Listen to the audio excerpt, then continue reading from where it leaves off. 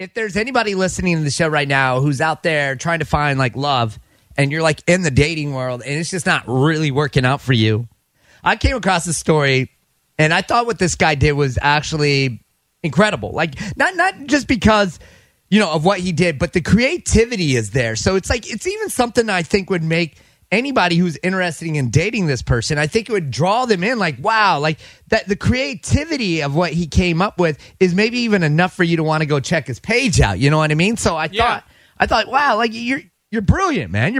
I'd like to shake this guy's hand. Welcome to the Turk, Megan, and Amateur Alex podcast. Love the morning. I like to listen to in the morning. Mornings in Halifax. On 101.3 Virgin Radio.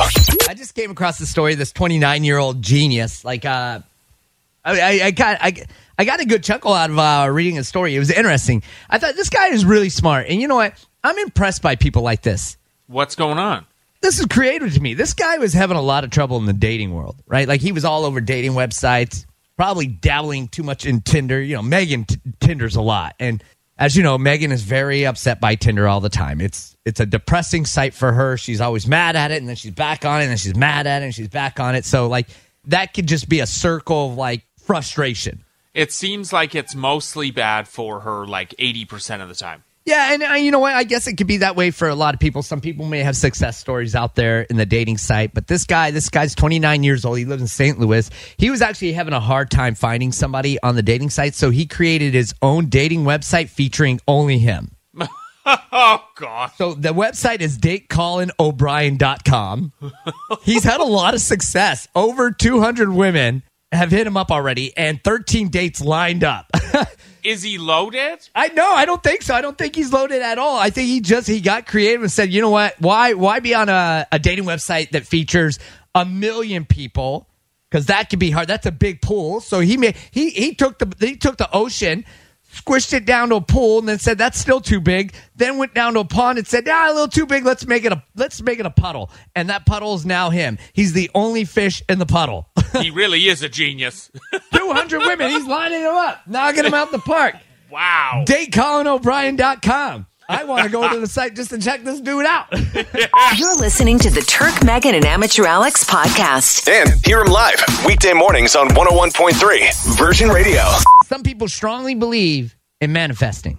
Believe it to happen, and it could happen. And not all great things just happen in the movies. Sometimes it happens for us after you say, this stuff kind of happens in the movies. And that's what happened for me over the weekend. I was in a fishing derby. How sweet. And the fishing derby started at about 8 a.m. and it goes till like 3 o'clock in the afternoon. And they actually have people going around on boats that come over and they weigh your fish. That's fun. So it's like biggest bass. Like in this lake, there's only bass and pickerel. So unfortunately, no trout or anything like that. But it's like biggest bass is first place. Second biggest bass is second place. And then pickerel's always third place. Doesn't even matter how big that pickerel is. It's just going to be third place. Nobody likes the pickerel. Dirty old pickerels. They're not even supposed to be here. No. Anyways, so they got people going around. They weigh your fish, and you got to get your fish weighed in before the derby is over. So 3 o'clock's the deadline. Anyways, we understand there's somebody on the board, and they had knocked our fish off, and so we're trying to find the bigger fish all day, and we're not getting to it, right? And I'm like, oh, man, it's $250. I look at my partner, Adam. We're sitting in this little aluminum boat, and I'm like, it's $250, bud. Deadline's 3 o'clock. Probably not going to happen. Man, maybe next year. Maybe next year we'll win a trophy. And he's like, yeah, that sucks. But, yeah. And then I'm like looking at him, and I'm like, man. And meanwhile, our rods are in the water, right? Like, and we're troll fishing on our way back. Yeah. And I look at him, and I go, man, this kind of stuff happens in the movies all the time. Like, last minute, like, victory fish. Yes. And he goes, it does always happen in the movies. I kid you not. In 10 seconds after that, my rod just goes, bam, right over. What? And I'm like, oh, my God, fish on. We're like scrambling. We don't know what's going on here. He's like killing the motor. He's got his rod in his hand. My rod's just bent over, and I'm reeling it in. I see the bass come out of the water. I'm like, it's a bass. It's a big bass. And he's like, oh. He puts his rod down on the ground. I'm like yanking that baby in. I'm like, get it. And all of a sudden, my hook goes, poof, hits the top of his rod. What? And we're like, wait, the fish is still there. What's going on? The fish was on his rod. But somehow his rod never bent over. My rod bent over. I reeled it in by my rod when it was never even on mine. Wow. It was on his, and now our lines are all tangled. We grabbed the line. We started yanking it in by hand. Boom. Fish on. We got the fish. Awesome. We didn't get first place, though. A little tiny one. No, it was over. Like, so, when it comes to bass, smallmouth bass, you can get them, pretty big. If you're lucky, you can get like a 3-4 pounder. But like, that's like it's not easy to get the ones that are that big. Usually people are pulling out anywhere from like over a pound and under. I think ours was 1 pound, 4 ounces or something like that. And I think the biggest one that was pulled out was like 1 pound, 5 ounces or something like that. Okay, not bad. Yeah, I mean, you can understand the excitement. We knew that it was a good fish, and I'm telling you, we only had like at this point maybe 5 minutes when I looked at him and I said, "This kind of stuff happens in the movies all the time," and the rod bent right over right after I said that. It was incredible. That's a miracle. It was like something out of a movie. Like after I said it happens in the movies, right? Awesome. Would have been a lot better if the fish actually won us the trophy and everything. Yeah. Like even like win or lose, that made the Derby. Everything was perfect after that. Like we were at the after parties acting like we were the trophy winners. We're over there telling our story and stuff, and people were like, "What?" And we're Couple like, yeah. kings. Hi, Virgin Radio. Hey, you might not have got first place, but you got first place in stories in my category, big guy. Man, I'm telling you, it was one of the most exciting things that ever happened to me. All I can say is that's a one-in-a-lifetime story, man. Like, that's something you're going to be able to tell your grandkids. Any fishing trip I've been in the Miramichi and everything. This was an incredible thing. We were both looking at each other, and we don't understand why his rod never had action and why my rod bent completely over, and how I was able to reel it in most of the way, but the fish was on his hook. Out of all the fishing stories I've heard in my life, that's top 5. Yeah, like it's crazy because I'm thinking to myself, what I said to him, because we were trying to come up with ideas of what happened here. And I said, what are the chances that I caught the fish? Because my rod went right over. His rod never did. His rod was in his hand, no action. Mine bent right over. I was like, what are the chances that I caught the fish, and as I was reeling it in, it also hit your hook, and then at some point my hook popped off? That's the only thing I can think of logically. You could have had both your hooks, and then when you started reeling in, right, you were the only one that felt it, but he spit yours out. Maybe, but like both of our rods were in our rod holders on an aluminum boat, and both of them were trolling in right directly behind the boat.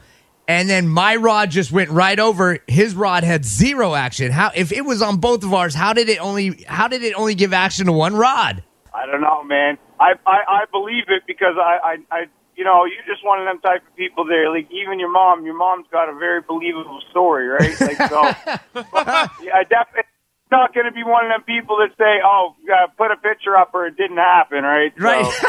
Yeah. I appreciate you, buddy, and I appreciate you believing in the story. It is a true story, and it was my story all weekend. I was like, I can't wait to get back on the radio and tell people about this. I'm just jealous because I didn't get to go fishing this weekend, so it's the best fishing story I got to hear yet. Well, man, I'm happy to help. Virgin Mornings with Turk, Megan, and Amateur Alex. The podcast. Listen live weekday mornings on 101.3 Virgin Radio. Do you like the smell of asphalt? Yeah, newly paved? Yes. Not a bad smell, right? Like, why would anybody, is there anybody out there who hates the smell of asphalt so bad that they'd rather it smell like flowers? This is possible? It's totally possible. It's happening.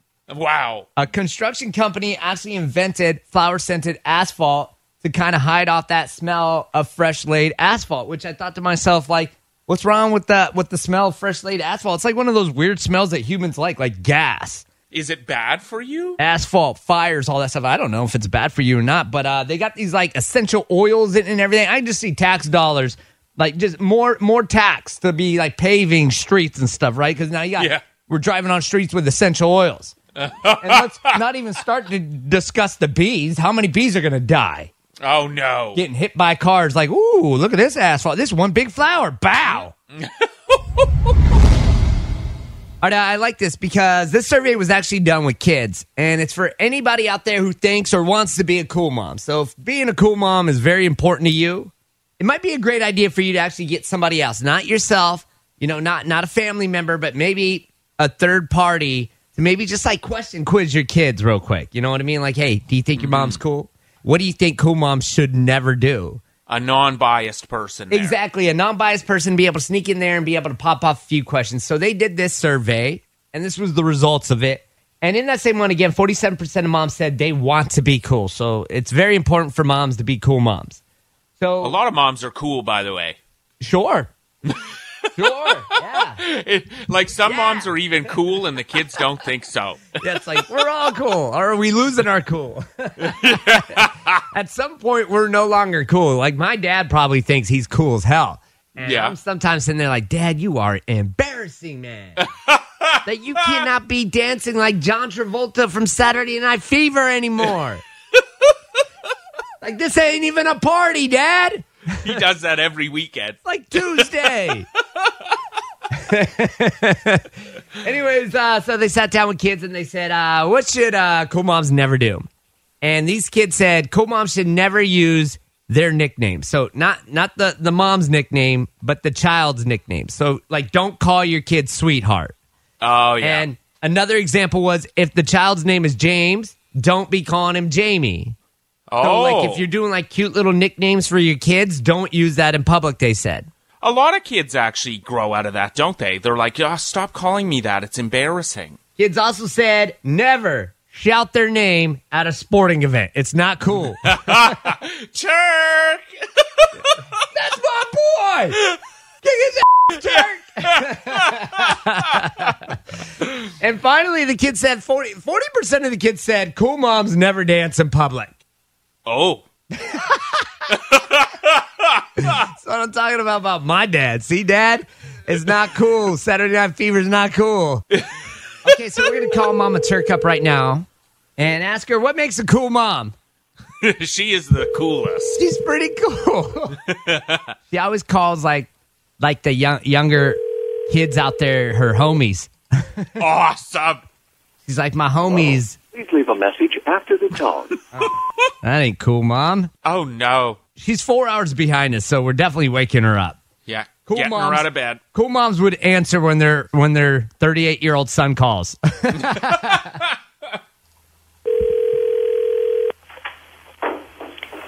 Good morning. Mom, what's going on? Good morning to you all. Nothing. Good morning to you. I love you. Good morning, Halifax. Good morning, Nova Scotia. You guys have happy fall. Now, happy fall days. Okay, real quick, I just wanted to ask you a quick question. We were going through this survey, and in the survey, it was talking about cool moms, and it was 47% of moms, they want to be cool to their kids, right? Be nice, but not cool. What's it gonna mean? It's cool. What do you have to do to be a cool mom, Mom? You sweet. You nice. You say, how you do? Try to make easy for them. You know, no nag. So You know, but when they need it, you nag too. You know. yeah, just nag when they need to be nagged. Okay. Yeah. Real quick, you've got a lot of young friends out there in the world, and you like to call them your homies, right? Yes. Tell me a little bit about your homies. My home is when you do some good things, you don't need to brag about it, but you ask. That's why I say, touch people's life, help them, and I no one thank you or nothing. You know, I stuff like that. They go, they pray for me. If there's any moms listening right now, what do they have to do to be considered cool? Oh, I don't know, but everybody different. You know, you be nice just because life already hard. Cost nothing, you smile. A smile is free, you know. Okay, but approach me, people smile. On a scale of 1 to 10. Help, and I don't know, anything that Mom. come natural. I have this natural Mom, gift, you know? you got a natural gift of gab like me, so you simmer down real quick. On on a scale of 1 to 10, how cool are you on a scale of 1 to 10? 10. Okay. On a scale Nice. of 1 to 10, how cool am I? You're not cool. You're listening to the Turk, Megan, and Amateur Alex podcast. And hear him live weekday mornings on 101.3 Virgin Radio. Okay, surely we all remember the famous Monica Lewinsky. How could we forget? It's like you don't even remember all the details or even the full story or anything like that. All I remember is a cigar. Like this happened back when I would have been a kid. I believe I was actually living in Washington State at the time in Seattle. Yeah. And it was all this talk about a cigar. I don't even know. Was there really even a cigar involved, or was that just a bunch of talk? I feel like it was the first time I saw a scandal from a president as a kid. Yeah, I would agree with that 100%. But does the cigar, do you remember a cigar, the cigar being talked about? I don't at all. I remember you talking about this even before mentioning the cigar. Yeah. Anyways, I thought I'd bring it up because apparently Impeachment, there's a brand new series called Impeachment. Monica Lewinsky is actually a producer on this new series. Wow. And so she's apparently leaving in a scene where she flashes Bill Clinton her thong. And she said, quote, I shouldn't get a pass because I'm a producer. So she's putting the story out there. And again, it's all about the scandal between President Bill Clinton and Monica Lewinsky. And Monica Lewinsky being a producer on the series, that's really making this quite interesting. Yes, very intriguing. Now I want to watch to see if there's ever a cigar. Because if she's talking about she's leaving in the scene where she flashes Bill Clinton her thong and saying, well, just because I'm a producer, I shouldn't get a pass, so my story has to be as it is, then maybe we'll know once and for all if this cigar was a real thing or not. Nice. I'll remember you telling me about this. Does anybody else know what I'm talking about? For some reason, like I said, you hear the stories growing up, but you maybe never did the research because we were kids. Why would we have done the research? It was all over the news. We understood that there was some sort of scandal, but we weren't going to go sit there and dive through it as kids. But read the tabloids. For some reason, there was always a cigar being talked about, and I think a lot. There's got to be a lot of us who know about the cigar, right? Come on, I'm not the only one who remember hearing about a cigar, am I? Am I? Maybe. Get your fix of Turk, Megan, and Amateur Alex weekdays 5:30 to 10 on Virgin Radio. And follow the podcast on iHeartRadio or wherever you get your podcasts.